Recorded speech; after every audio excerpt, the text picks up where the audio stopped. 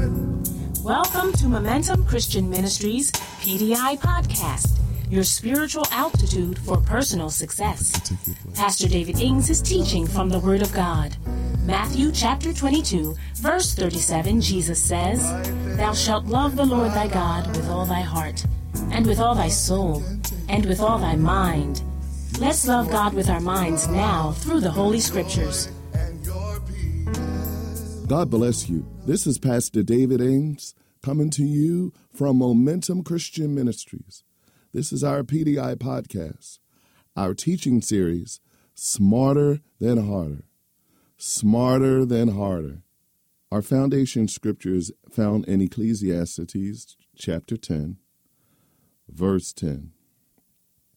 I'm reading out of the Amplified Version.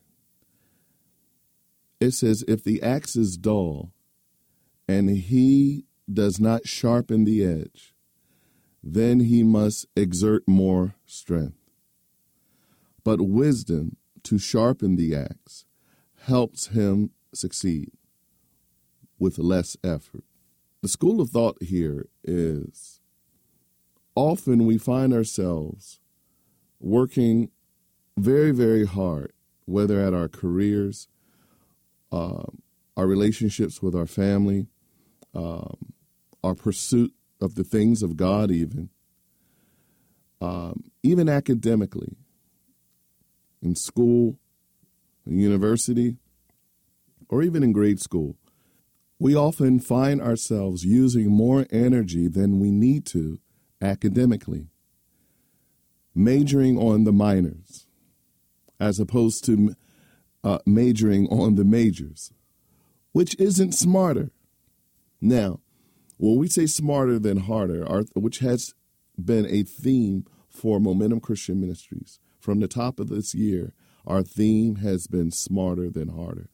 And it will be smarter to allow God to give us the wherewithal to achieve our goals more proficiently without wasting time. Okay?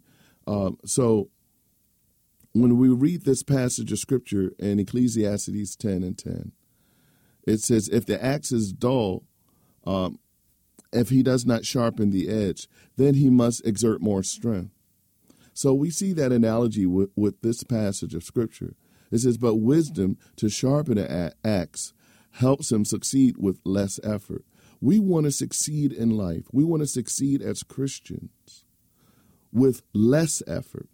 Now, we're already going to work hard. I mean, we're in it to win it, right? So we're not. This isn't an opportunity to look for how to get over or to acquire our salvation by some other means, or the things of God, the promises of God, to acquire the promises of God by some other means. That's not what we're advocating. It's just that we're advocating here is what Jesus said in Matthew 6:33. "Seek ye first the kingdom of God and his righteousness, and all these things shall be added unto you." What that means is God, everything that we desire in life, whether it's financially, physiologically, emotionally, personally, physically, all these things, educationally, spiritually, God said he wants to give these things to you. He has so many things in store for your life. And he wants to give, as a loving father would, he wants to give to his children.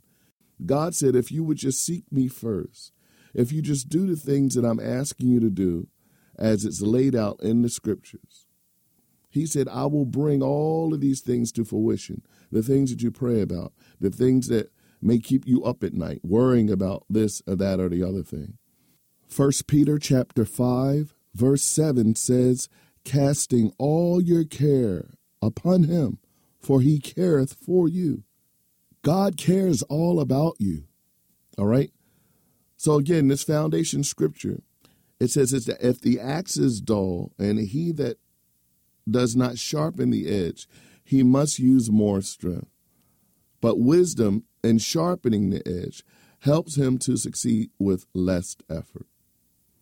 we had two things, sub-themes, along with smarter than harder in our outline. Number one, it was the will of God. Number two, the rest of God. And you should have these in your handout. Under the will of God, we had Ephesians chapter 5, verse 15 through 17.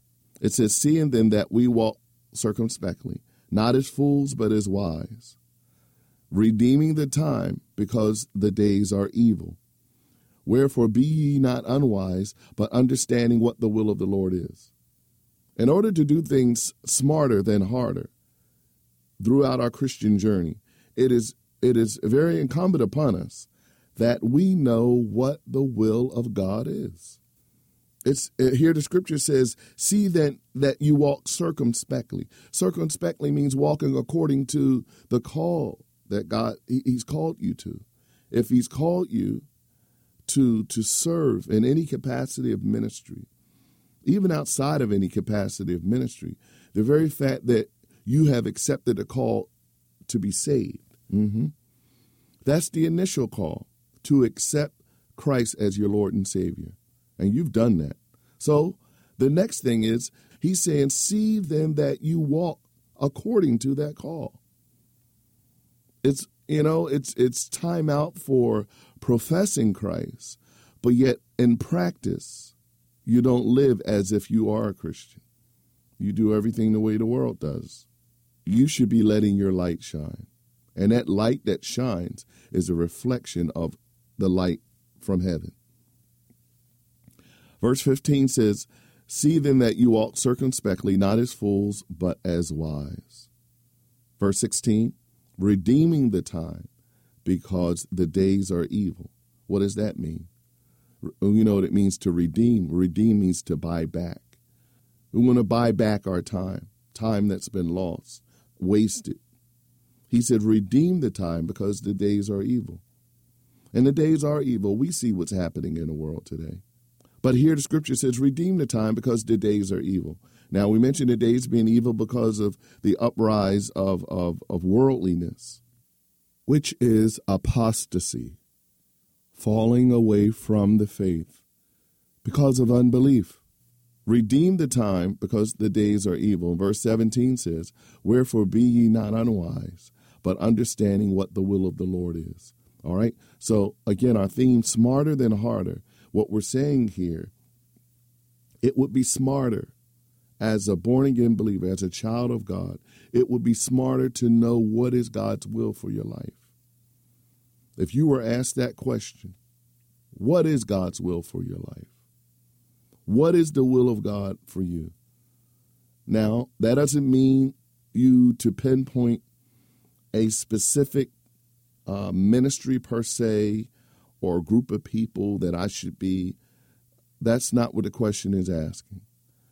What is the will of God for your life? Or what is the will of God even for believers? From start to finish, what is the will of God?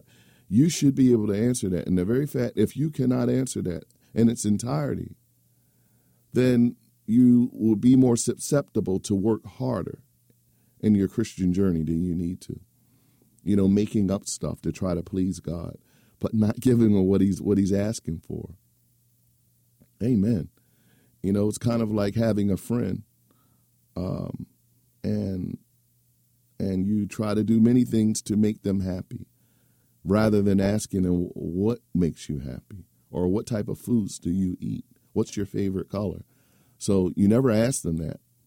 So you begin to present things to them that you like, or things that you think they would like. Wouldn't it be smarter to just know what they like? It's the same way with God.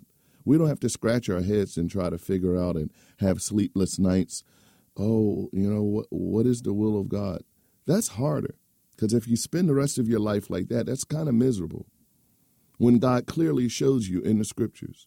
Now, it's important to understand, again, we're talking smarter than harder. It would be smarter to allow yourself to be submitted to what Paul calls the fivefold ministry, which is the apostle, the prophet, the evangelist, the pastor, and the teacher. This is all in Ephesians chapter 4 and verse 11. He said he has given to the church these 5 things. Why? For the edifying of the body of Christ, to build us up. So it's important to be under a pastor, a spiritual leader, someone who God uses, who's ordained of God, called to that office to be a shepherd, an under shepherd, because Christ is the chief shepherd. He's the shepherd and Lord of our souls. But the under shepherds are pastors. And in Jeremiah, he said, I will give you pastors after my own heart, who will do 2 things, will feed you with knowledge and understanding. That's the model of God here. That's the model. And he's established it for that purpose, that we would be comforted, we would be covered and protected and informed from the heart of God. So verse 17 again, wherefore be ye not unwise, but understanding what the will of the Lord is. All right? Smarter than harder. It's smarter to know what God's will is from start to finish. Now, to qualify that, it takes time. Now, number one, you know his will is that nobody would be lost. You need to know that. He doesn't want anybody to go to hell. See, that's one of those traditions of the past. We've done a great job preaching about hell, and in some instance, we're so ready to put people in hell that God is not going to send there. Hell is not our focus here. Our focus is the will of God is that we might be saved. The will of God is that we might accept. Again, from start to finish, what is the will of God? For starters, he doesn't want anybody to live this life without acknowledging and knowing him.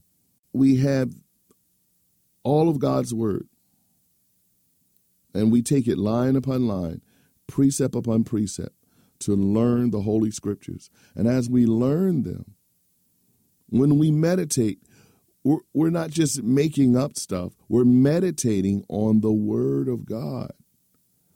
When John 3:16 says, for God so loved the world, in verse 17, very important, it says, God sent not his Son into the world to condemn the world, but that the world through him might be saved. So initially, what do we know? What is the will of God? Is that all men might be saved. So you accepted him. I accepted him. So that's the initial will. Okay, what's the next thing? Now that you've saved me, and what that means, what's the next step? The next step is that Jesus said, come unto me, all ye that labor and are heavy laden. Take my yoke upon you and learn of me. For I am meek and lowly. You will find rest for your souls. He says, for my yoke is easy and my burden is light. Let's pray. Father, we thank you, Lord, for this great opportunity to look into your word. We thank you for this theme, smarter than harder, because, Lord, we surely want to do things smarter. We want to maximize our time now. We don't want to waste time. As the scripture declares, be not unwise, but understanding what the will of the Lord is. And God, we want to know your will. We don't want to stumble on what your will might be or could be. We want to know for sure, from start to finish, what is your will for our lives? And then we want to find ourselves not wasting time, but redeeming time as we traverse through our Christian life to share the good news with others. Jesus, you said, let our light shine. You said, let your light shine before all men, that they may see your good works and glorify your Father which is in heaven. God, we want to let our light shine. God, we want to do what you say do. And we want to be in agreement with your word. We want our thoughts to be agreeable with the word of God. And we know you're able to do that. You said that you would keep our minds in perfect peace, whose mind is stayed on thee, because he trusted in you. So we're trusting in you now, God. Until we meet again, we thank you, we give you the honor, we give you the glory and praise. For it is in Jesus' name we pray. Amen. God bless you. I just want to pray.